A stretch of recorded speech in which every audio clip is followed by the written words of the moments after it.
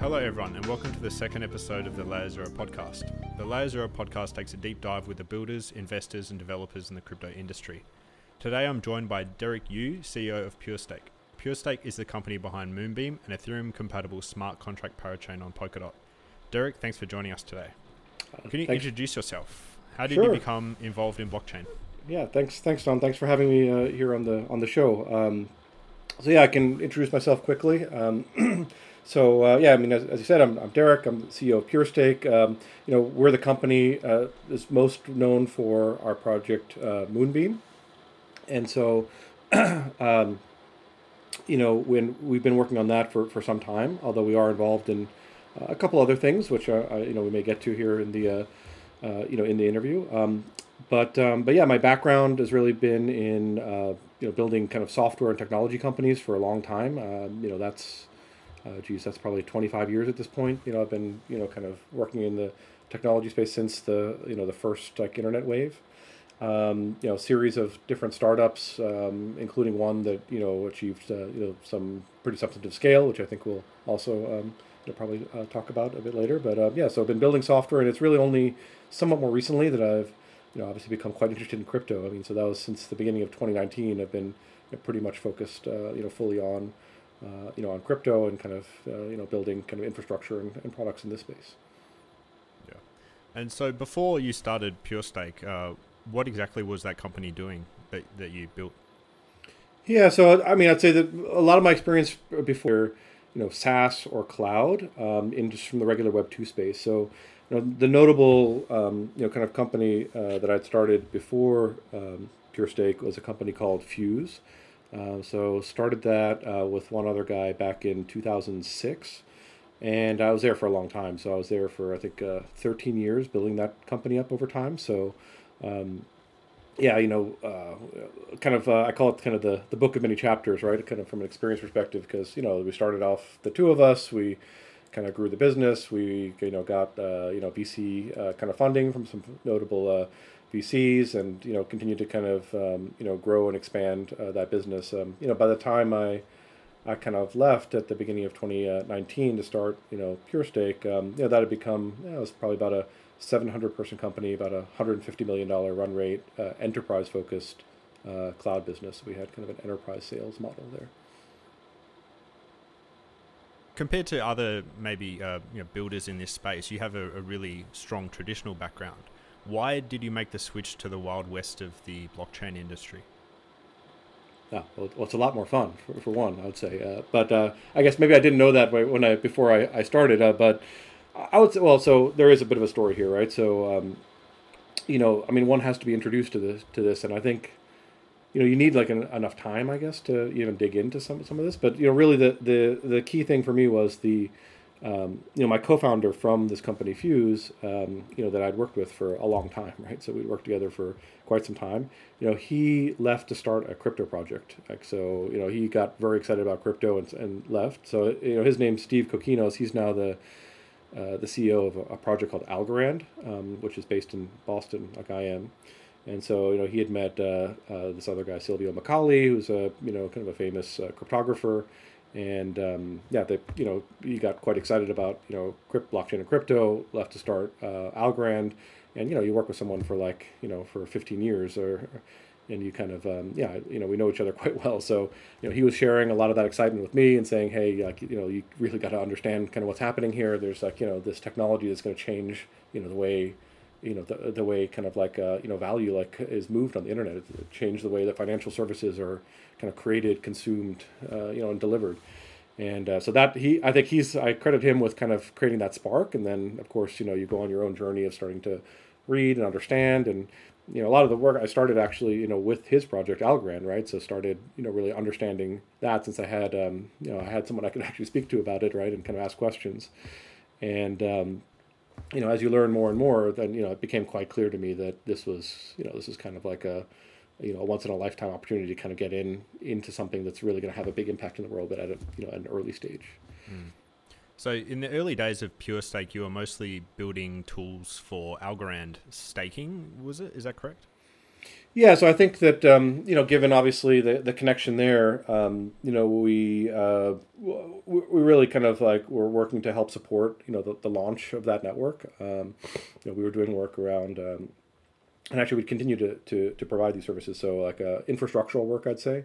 When you come in to blockchain, we kind of had to figure out, okay, well, where do we start? And we had, given this, the traditional kind of Web 2 background we had was not just building software, but specifically in this kind of like a cloud or SaaS like setting.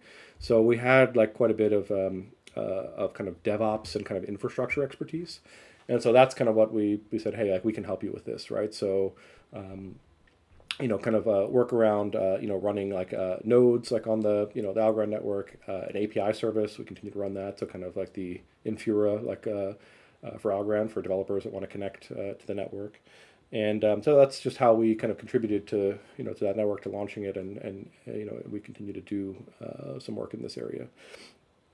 And so yeah, I think, but with anything, like you need to start somewhere, and you start with something but you have to kind of put a lot of irons in the fire. That's kind of one of the lessons I would say I learned from previous adventure startups I've been in, is that you have some idea, you're like, okay, this is going to be great. You start, but 9 times out of 10, like, it might not be that the idea is wrong, but at least there's going to be some set of assumptions that were incorrect, basically, right? So you have to start somewhere. You kind of use that as an opportunity to engage and learn, and then you evolve or kind of figure out like where it is you have to move to kind of find product market fit for like whatever your product or services that you're creating. And then I'm assuming at some time you went from strictly looking at the Algorand ecosystem to deciding to build Moonbeam. How did you come to that decision? It's a good question. So, I think that, for us, it's a little bit of like the kind of some of the preconceived ideas we came in with, and some of the, I guess, beliefs that we wanted to bet on, that we felt strongly about. And for me in particular, there's a couple things. I would say there's a series of things coming from this kind of Web 2 background into Web 3 that, are kind of striking. Like, and I think they're actually all opportunities for building products and services, but when we kind of went down one particular path. But to just describe what those are, so one of the things that strikes me is kind of the UX, right? And these areas of like the end user experience, I think, are like vastly like underinvested in crypto in general, right? I mean, at Fuse, and you have like a mature kind of Web 2 like mass, product focus on like just regular end users. We probably had like a third of our product, like an engineering staff, were focused on like end user experience kind of questions. And you look like here in crypto, you're lucky if you have like one designer sometimes on like some of these teams, right? It's all like cryptographers and other like back-end engineers. So, but that's actually not the idea we decided to pursue. The other thing that I say I was struck by is that, there was still, even at that time, kind of this idea that, well, it's kind of like a monochain kind of like concept, right? Where it's like, okay, you kind of choose your blockchain, you build an app, you like deploy it on that blockchain. And that seemed to me to be not like, based on everything I know, that's like not the way things work. That, the things tend towards specialization. Things tend towards, having, multiple different kinds of even like computer systems or any kind of systems, right? That become specialized into different functions. And that, the ability for these kinds of systems to talk to each other, like the networking layer, is extremely important. And so, when I went, you kind of went to go look, okay, well, how do these blockchains talk to each other? Like, and, how is it that one creates new ones? Those were questions where you kind of like there aren't that many good answers to that. Even so back in 2019, like you still kind of get led down certain paths where, even for this idea of, okay, I'm going to build a new blockchain, what's the easiest way to do that? I'd still say even today, it's still, you're kind of looking at, let's say, Cosmos SDK and Substrate as like the two ways to do that. I mean, it kind of, in my mind, to build a blockchain from scratch is this like massive effort. And now you have these frameworks that can reduce the energy by a lot. So that was somehow obvious to me that, okay, like this is going to be important, because I liken that to the early days of the web when, in the early days, people would hand roll everything from scratch, basically. They would like build these apps like from scratch. And then these frameworks came along that made it like a lot easier to build like web applications. So I kind of see a parallel there.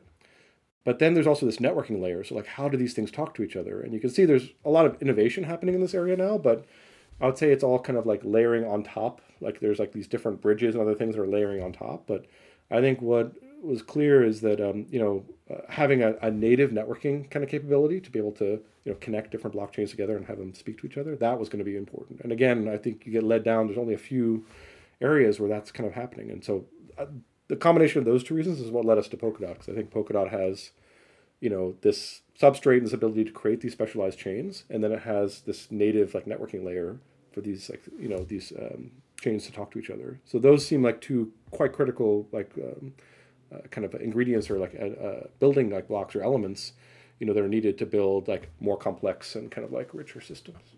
So for those maybe unfamiliar, what exactly is Moonbeam? Yeah, so Moonbeam. So I think there's a little bit of a story I tell of how we got to it, just explain kind of the rationale. But so we started working in Polkadot with Substrate, and I think what we realized pretty quickly was that our assumptions were correct. That hey, this is like extremely powerful. You can build your own blockchain, you can connect it like via Polkadot with other chains. But I think what we realized is that it's powerful, but it's also like fairly complex. So, to build like a parachain or to use Substrate to build a blockchain, I mean, you're still building a blockchain. It's a lot easier than building one from scratch, but, it's still perhaps not, I call it not for the faint-hearted. And if you're trying to develop an application and don't want to worry about this like lower level infrastructure, it may not be a good fit. So I think what we realized is, hey, there's kind of an opportunity here to create this developer-oriented platform where we kind of the platform takes care of this like kind of lower level infrastructure and allows developers to just kind of focus on their app and kind of like kind of have this higher level, more smart contract like experience. In fact, that's kind of what they're used to, right? Especially people coming from Ethereum. So we kind of said, there's definitely room for this. We want to kind of target this developer oriented platform within Polkadot that makes it easier for like developers to deploy applications. And so then we started pursuing that idea. And even within that idea, I would say that, again, kind of from some of our, from the experience, the technology company building experience we have in the past, we looked and said, okay, what are the different approaches people have taken to solve this problem? And, that's where it became clear that, when you look at like Ethereum, the Ethereum, and particularly the technology stack around Ethereum, like is the thing that has like the lion's share of the traction basically in the market right now when it comes to developers. I mean, most apps have been built using this tech stack. It has the most maturity in terms of tooling, like developer tools, other services around it. I mean, it's just a big gap between that ecosystem of tools and anything else. So, we said, look, like this will be a powerful combination to kind of be able to leverage like all that great work that the Ethereum ecosystem like has in terms of tooling and services, but to kind of combine that and marry that with Polkadot, where you have this kind of networked system, right? That can like where you can have these specialized blockchains in a network system. So that was kind of the genesis of what led us to this Moonbeam idea, where we wanted to create. Now we've created basically this like a highly Ethereum compatible Ethereum like environment, but that's like attached like as a what they call a parachain, is attached as one of these member blockchains into the Polkadot network. Speaking of parachains, you recently won a parachain slot on Kusama. Was this you were the second parachain slot? Was this kind of your expectation? You expected to be one of the first, or are you surprised to see the community support? No, I think we're quite pleased with the result. I mean, So there's this auction mechanism to auction off slots, and then in addition, the Moonbeam Foundation ran what's called a crowd loan, which is this kind of way that your community can kind of help support the bootstrapping of a project into one of these slots. And I can only say that we're quite pleased with the result. I think I mentioned it on a couple of the other talks I've given that you kind of work on the software, you work on this project for for us it's been quite some time now, and then you come to these moments where things become real, right? So now there's this like tangibility that happens where your community has to come and express itself like in order for you to even get in one of these seats, and then now there's this that happened and it was successful, and now there's an actual chain that's like producing blocks. So it's pretty exciting, and I think probably the most important thing for me the most impactful thing for me in the whole process was this kind of expression from the community, right? So I mean,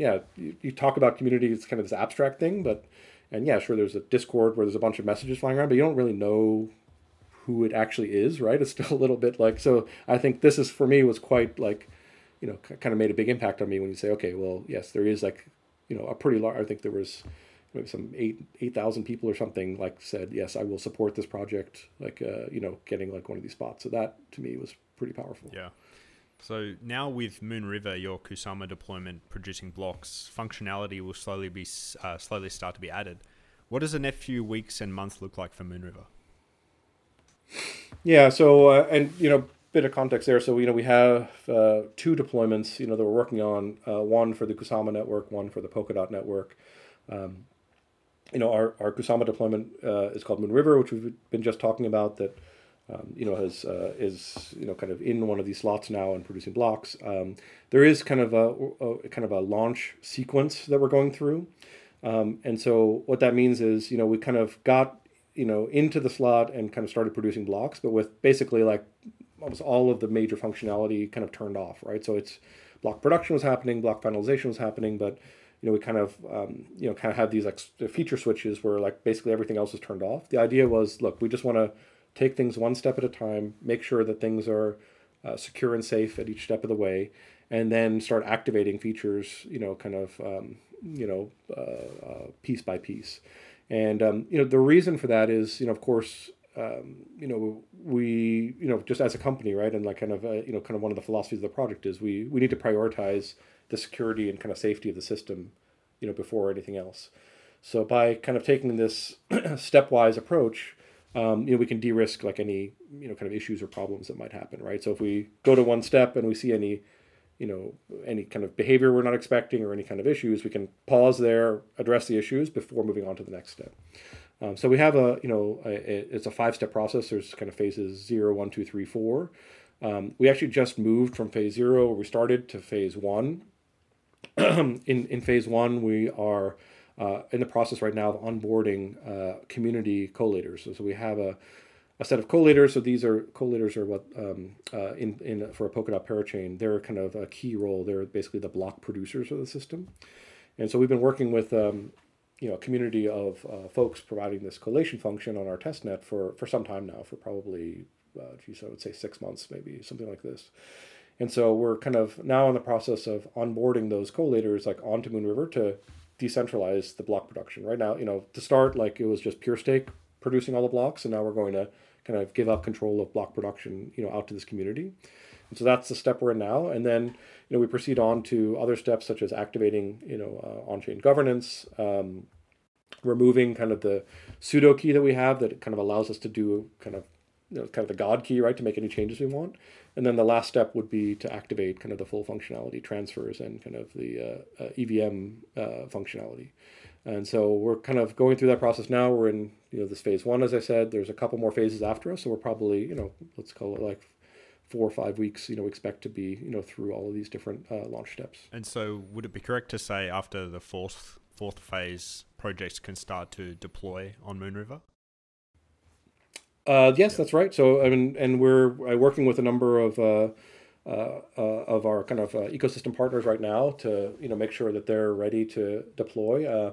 There's quite a bit of different things that need to be deployed, like, right out the gate. In particular, some of the bridging, Oracle, and there's just kind of other, so there's kind of dependencies, right? So if you have a project, you can deploy the project, but it needs some of these other pieces to even, be there to be able to function. So, we're trying to kind of line things up. And so there's going to be, definitely quite a bit of deployment activity right out the gate once we kind of complete this phase 4. And then, and then we're kind of off to the races, right?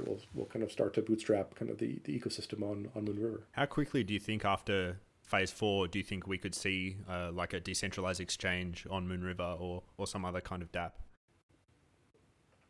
I think it's going to be in pretty short order. We, obviously have a number of partners kind of in this, particularly in the DeFi kind of area.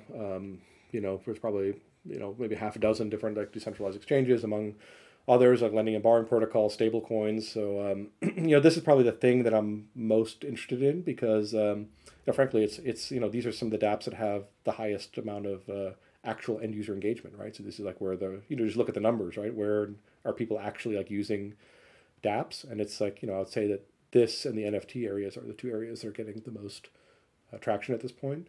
And so, yeah, we put a lot of energy into kind of ecosystem building around, in the DeFi area. And, it is a little tricky, right? Because, I mean, there's a lot of technical requirements that we had to meet. So that's one thing, which we might want to dig into. But, there's also this kind of like, there's this spider web of dependencies, right? So all these, DeFi projects, like there's, each one depends on all these other ones. So then there's kind of this weird chicken and egg problem you have where to get like, any particular project to deploy, they need like 3 other projects. So then it's kind of like, well, it's kind of who goes first, right? You need to kind of almost get all these kind of, kind of people that depend on each other to kind of like move all at once kind of thing, right? So that's, that definitely has been like a big, focus of effort. But that's the thing I'm probably most excited about is kind of the activity we're seeing in this area. Yeah, we've been talking about Moonriver a little bit, but Moonbeam is obviously your Polkadot parachain. Quite a number of projects have kind of signaled that they will be building on Moonbeam. Do you first expect them to launch on Moonriver and then transition over to Moonbeam? Do you think some projects will stay on Moonriver? Do you think some projects will only deploy on Moonbeam? What kind of, you have 2 networks, how do you think that's going to play out? Yeah, it's a good question. I would say that there is a mix of responses we've gotten, although I would say that there are, a significant number of projects that will be deploying to both. And I would not say that it's a transition, that they plan to maintain deployments like on both Moonriver and Moonbeam. There's a subset, a minority of projects that might target actually either or. So they might say, you know what, I'm only going to deploy to Moonriver, or you know what, like my use case, I need like maximum kind of like economic guarantees. So like I'm only going to deploy to Moonbeam. And so I see, that's kind of the key difference is really the economic value, like, of the network. And so kind of the economic security guarantees that can be provided and the cost, which is kind of comes in hand. That's the key difference between the 2 deployments. But from what I can see, in some ways, we're in the business of providing block space, right? I mean, that's the thing that we have to provide to the market. And what I can see is that there's like quite a lot of demand. So I think that, this block space will be filled on both networks. And I mean, we'll have to see how things play out. I mean, we're kind of following a little bit in, kind of Parity's idea of having these like dual kind of deployments be long-lived and permanent. And, I think I kind of look to what's happening on Kusama versus Polkadot a little bit to kind of, shapes my thoughts a little bit about what might happen. I mean, what I see happening on Kusama and Polkadot is certain kind of use cases might actually be going, kind of might be primary on one or the other. So, for example, there's quite a bit of NFT activity like on Kusama itself. So, those use cases may not require the same degree of economic security, like as like high value loans or what have you. And they might they might be a better home on Moonriver or on Kusama. And then, kind of the larger kind of like more financial use cases, like, may make more sense to be on Polkadot. But these, again, the market will tell us. I think, sometimes it's like you can have whatever ideas you want, but then you get surprised basically by what happens. But that's kind of at least the direction I potentially see things moving in. Yeah. With all the developer tools and integrations available on Moonbeam, like Chainlink, OpenZeppelin, Remix, MetaMask, The Graph, you're really setting up Moonbeam as a home for EVM projects looking to have some exposure to the Polkadot ecosystem. Moonbeam isn't the only smart contract parachain in the Polkadot ecosystem. How does Moonbeam compare to other projects such as Akala and Asta, formerly known as Plasm? Yeah, that's a good question. So let me divide that into 2 kind of halves, and first talk a little bit about this kind of like tooling. I mean, I already mentioned it a little bit, but what I'd say here is that, I think that this was like a big learning that we had as we were building out like our ecosystem and partners was we said, we first said, okay, great. We want to create this Ethereum-like environment. Let's kind of assemble all the pieces that we need. Let's develop pieces that are missing. And then, so we kind of got to this point where we had this like core functioning, right? We had this kind of core Ethereum-like system functioning. I think what we pretty quickly realized after that when we were kind of engaging with partners was that that's not enough, basically. So you can have kind of a, Ethereum-like system, like, a lot of times people will, even on other chains, will just fork Geth, right? They kind of fork Geth and they get an Ethereum-like system there almost for free. I mean, in our case, we have a from scratch implementation in Substrate, but, you can just fork Geth and achieve the same thing. But I think the feedback we immediately got from projects trying to, that we want to work with was like, okay, great that you have that, but, our front end relies on the graph. Like we rely on Chainlink or band oracles. We we need these other like API API services.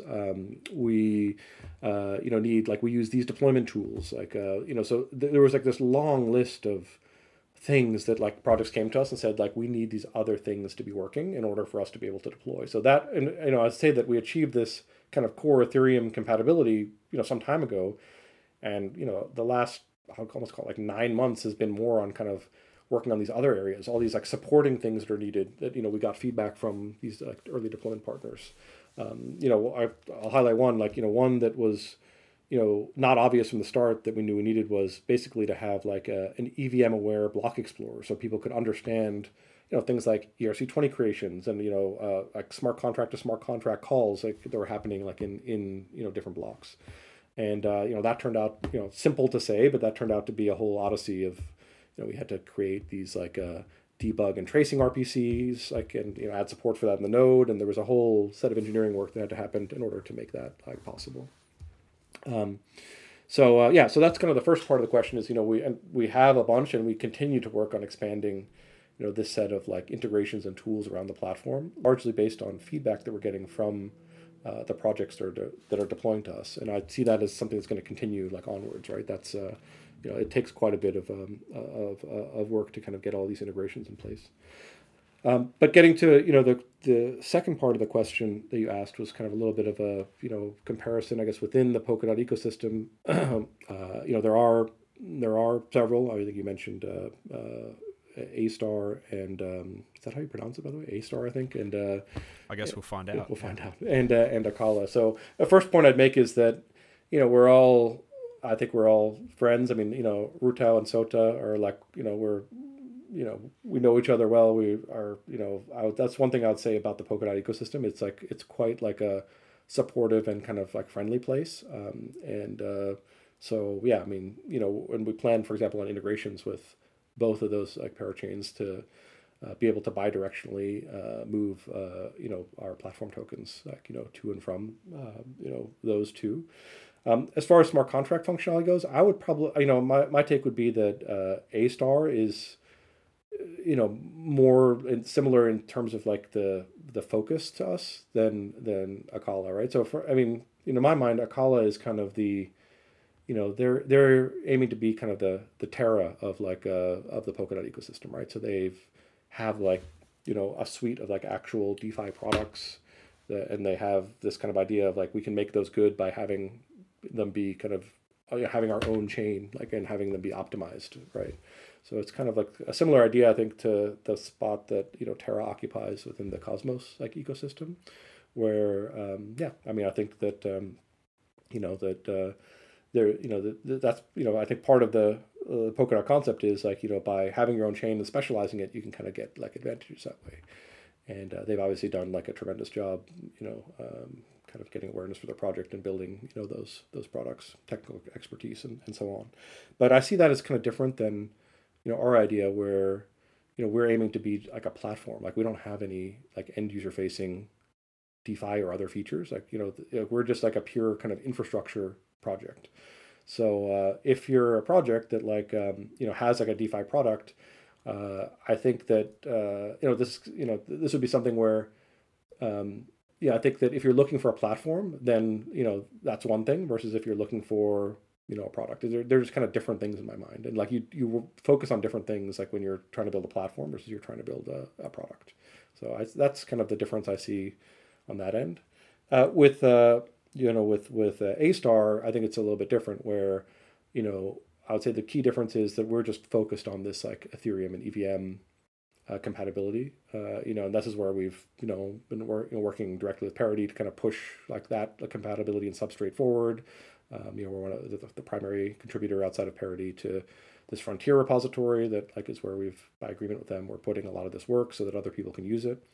And again, I don't want to speak for A-Star because I'm definitely less familiar, but at a high level, the concept is that there's multiple kind of technology stack choices, like, on A-Star, right? So There's, EV, this Frontier work we've worked on has been incorporated there, so you can use that. But there's also, the Polkadot native Ink technology, which is a different smart contract kind of stack. And then there's, some layer two, like integral layer two functionality. So I think that it's kind of a thing where there's multiple different choices over there. So I'd say the key difference is that we're just, 100% focused on this like Ethereum style compatibility, which, and just for rationale of why we did that is that's kind of when we went and talked to, a lot of the partners that we're working with, that's what they had expressed like a preference for. So that's why we decided to focus on that.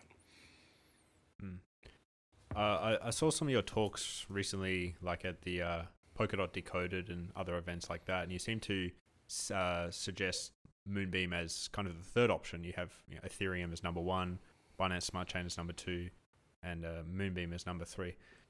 But it seems like recently there's just more and more chains popping up all the time. We even have like a KuCoin chain. We have Huobi Eco Chain.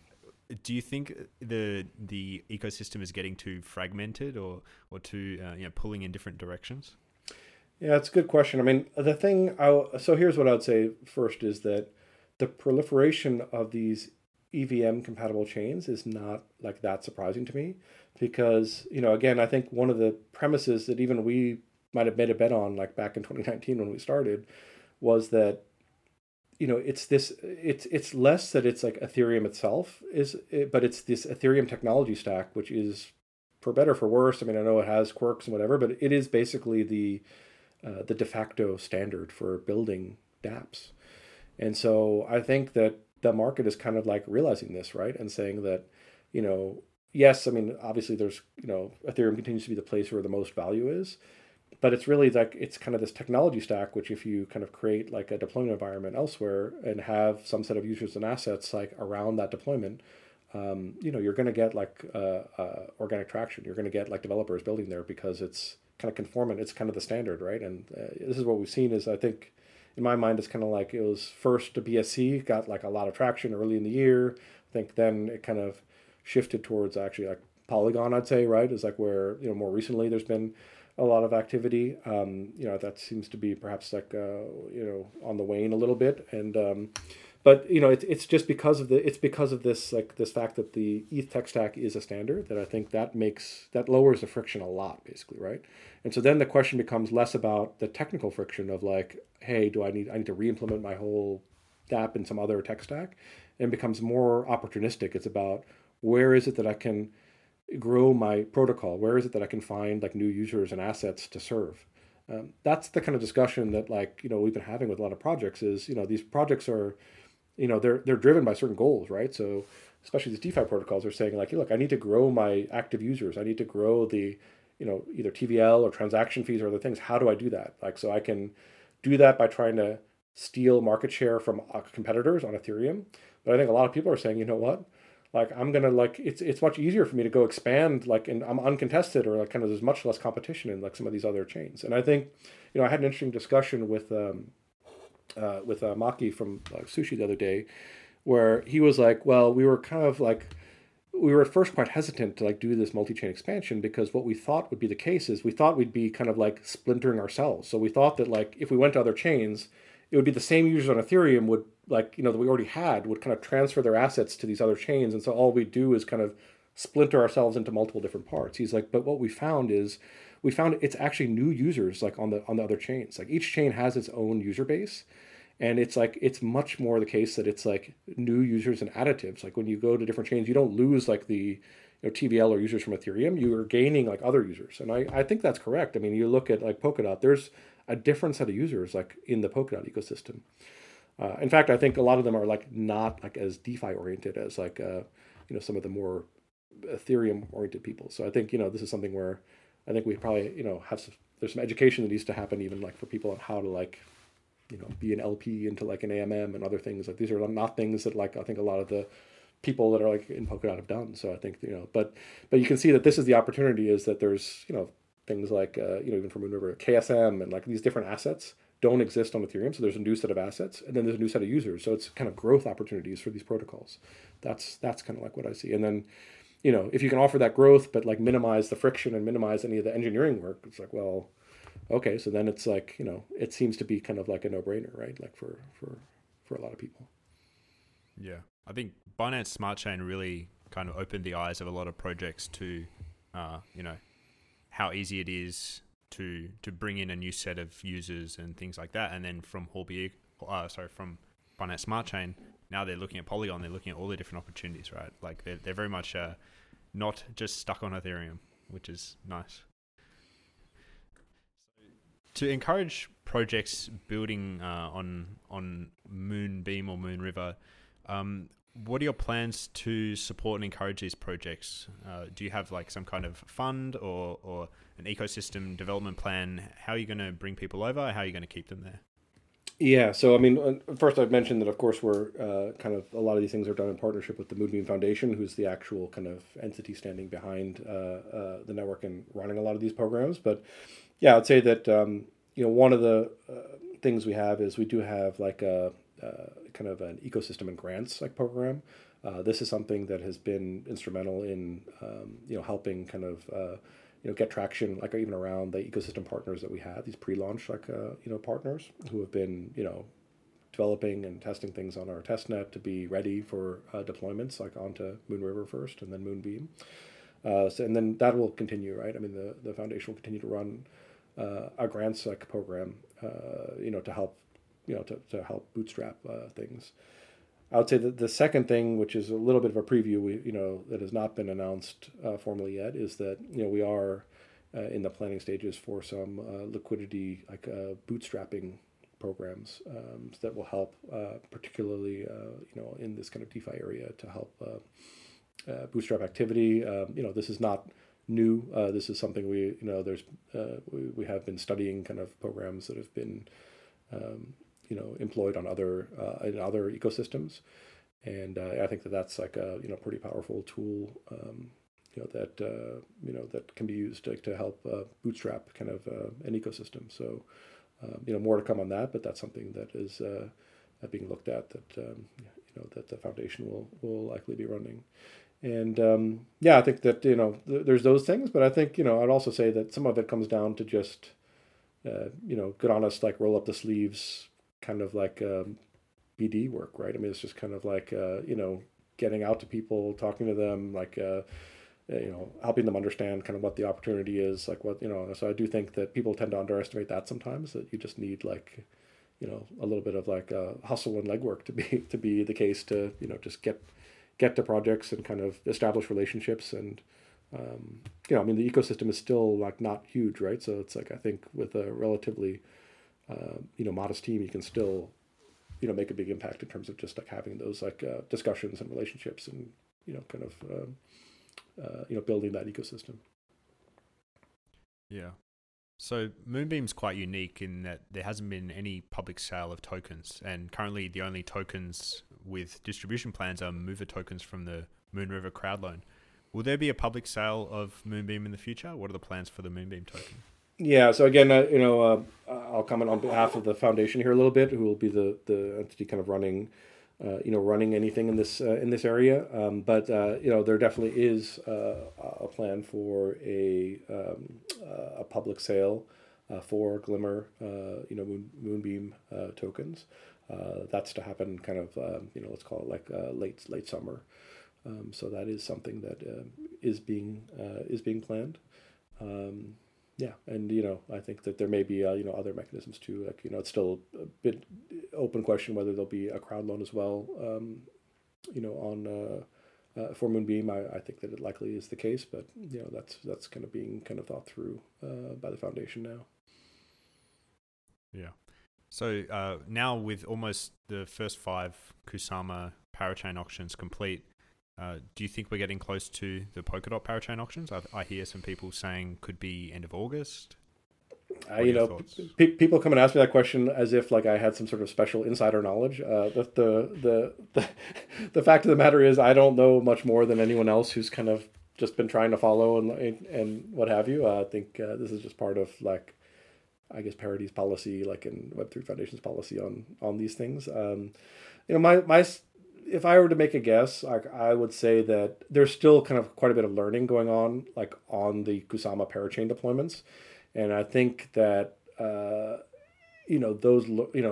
think that like the surprises and learnings that are happening like need to be ironed out before they'll move forward. So, to give you an example, like we hit an issue even like last week where we attempted like a democracy, a kind of an on-chain governance based like upgrade like of like the Moonriver parachain, which is the way that I think parachains are expected to do things. I think we were the first team to try this, and like we hit an issue, so we hit like a bug basically that was, I mean, obviously Parady's been great, like so they've been extremely supportive. They're right there. We kind of the Kusama like a technical committee kind of stepped in to like to help us out and like fix it. But I think there's still some. It's a quite complex system, and I think that as these first chains come to life, there's still going to be some some learning. So I would so my expectation is that will be given a chance to play out a little bit. And then once this is kind of the whole concept around Kusama is like, let's use this as like a real network with real value to prove things out. And so I think that's kind of happening now. So I would expect, kind of as you say, that once any kind of bumps or surprises kind of like smooth out, then that's when like they'll it will proceed to like to Polkadot. And I think that the timing you mentioned is probably correct, something like that. So especially on Binance Smart Chain, we saw a number of scams pop up that tarnish the name of BSC. This is also happening now on Polygon, KuCoin chain. It happens across every chain. Is this something you're concerned about with Moonriver and Moonbeam? Is there anything that you're planning to kind of reduce these potential issues? No, it's a good it's a good question. I mean, so yeah, am I worried about it? Like, yes. I mean, so you have these permissionless systems that obviously is a great source of strength and a great that censorship resistance is part of the core idea, right? You remove that and you've removed a lot of the key value of like the system itself. But you get kind of a mix sometimes of like who it is that takes advantage of those features. So I don't think that some sort of like censoring thing is like not necessarily that's not something that we'll be able to do and keep with like the principles that are kind of driving like the the idea and the development in the first place. So I think that like the best that we can do is provide like the right like transparency supporting infrastructure, so that like just end users can be as educated as possible. So we will be helping to support that. We have some new, for example, Explorer kind of like options that will be coming online later in the summer that I think will help with that kind of visibility. I think that we are taking pretty rapid steps here to decentralize the network, so it won't be the case that we'll even be able to that the foundation will be able to directly intervene on some of these things, unlike other chains which kind of are retaining like a more centralized control over things. I mean, so we are pretty serious about giving that up as quickly as possible. But that doesn't mean that we can't use on-chain governance, right, to do what we feel is the right thing. So we are prepared to do that if there's some clear case of something that requires like some form of on-chain governance oriented like intervention to rectify something. Like we will do what we believe is right in that regard. But yeah, those are some of the thoughts there. Yeah. So it seems like NFTs are starting to get popular again. Trading volumes are up and things like that. And Moonbeam supports ERC-721 tokens. So what can you tell us about NFTs on Moonbeam and Moonriver? What projects can people, or what can people do with their NFTs? Yeah. So, well, obviously, the first point I'd make is, what you kind of already mentioned, which is that, that's the great, as part of this kind of Ethereum compatibility strategy, is that all you kind of don't have to recreate the wheel, right? So all of these standards that like already exist and are well understood and supported by a whole ecosystem of tools and other things like can be leveraged. So that's 721s, 755s. I would say that while the primary kind of like internal BD focus has been on is just been in DeFi because that's where the most projects have been that are deploying. We are definitely seeing traction and activity in like the NFT area. So we have like a number of projects that like will be deploying. Um, that are offering either creator platforms or bridging infrastructure that's NFT specific or marketplaces. So we will have that. I would say that that's the second thing that I'm most bullish on after DeFi. And in fact, like even to categorize things like that is a little bit not quite correct because what I see now is that there's all the line between those two categories is not necessarily so clear. There's a lot of projects that is it an NFT project or is it a DeFi project? You kind of might be one or the other depending on which way you kind of squint or which way you look at it. So, this is where you kind of see that there's not like discrete categories; they're all kind of connected. And even back to that broader idea of like, well, do NFT use cases go to kind of reside on Moonriver versus more heavy duty DeFi use cases on Moonbeam? You still need like the DeFi infrastructure like on Moonriver anyway, right? To like even have like the NFT kind of projects require that even I think to be functional. So this is where kind of everything is tied together. But yeah, I see kind of quite a bit of innovation here. I kind of see this as that uh, you know NFTs like it's open this like new design space. There's this new canvas to paint on that is like pretty much still pretty blank and wide open, right? So I think with fungible tokens and kind of these DeFi use cases, it's still pretty open, but it's perhaps a few chapters like further along in terms of different ideas, different things that are kind of tried and true at this point. Whereas with NFTs, I see it as still like pretty early, and there's a lot more that's going to come. I'm pretty sure. Mm. What would be the dream project for you to launch on Moonbeam or Moonriver, aside from Uniswap, of course? I'm not going to hold my breath on that one, but yeah, I think that I'm pretty pleased by like the traction that we've gotten. I mean, and yeah, actually, I mean, not all there are a number of other collaborations that are in our pipeline that are not public yet that unfortunately I can't disclose right now, but that you'll see in the coming weeks here.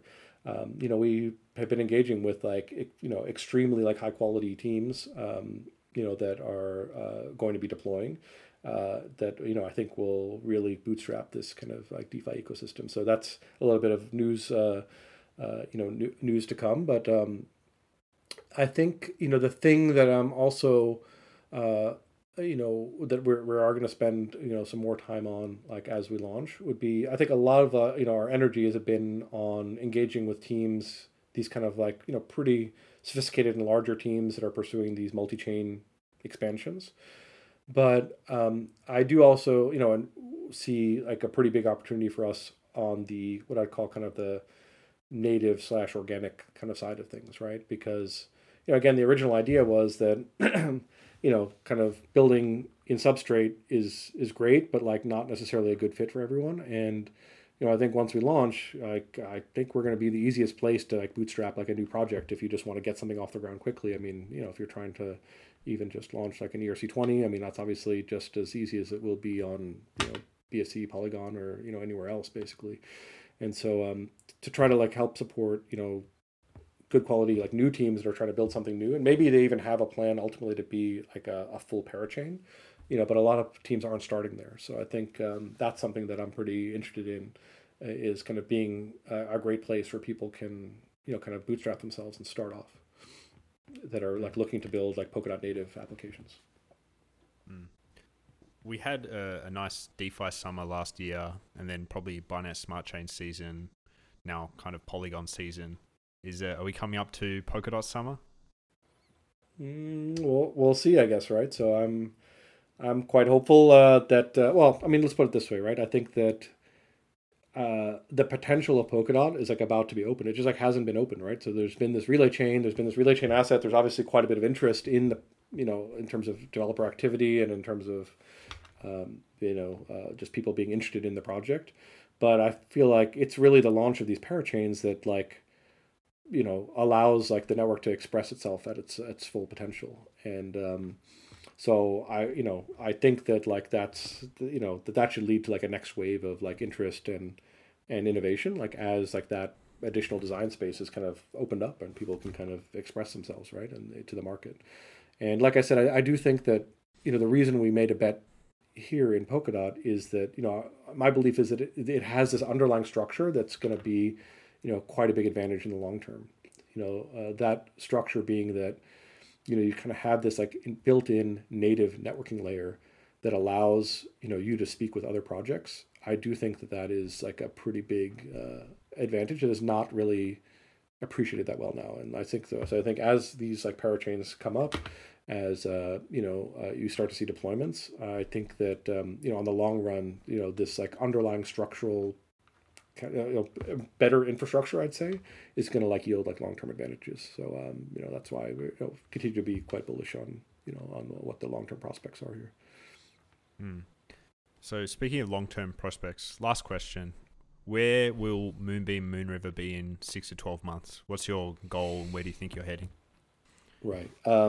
So I would say, well, I mean, we haven't launched Moonbeam, so like we'll definitely want to have launched that on schedule.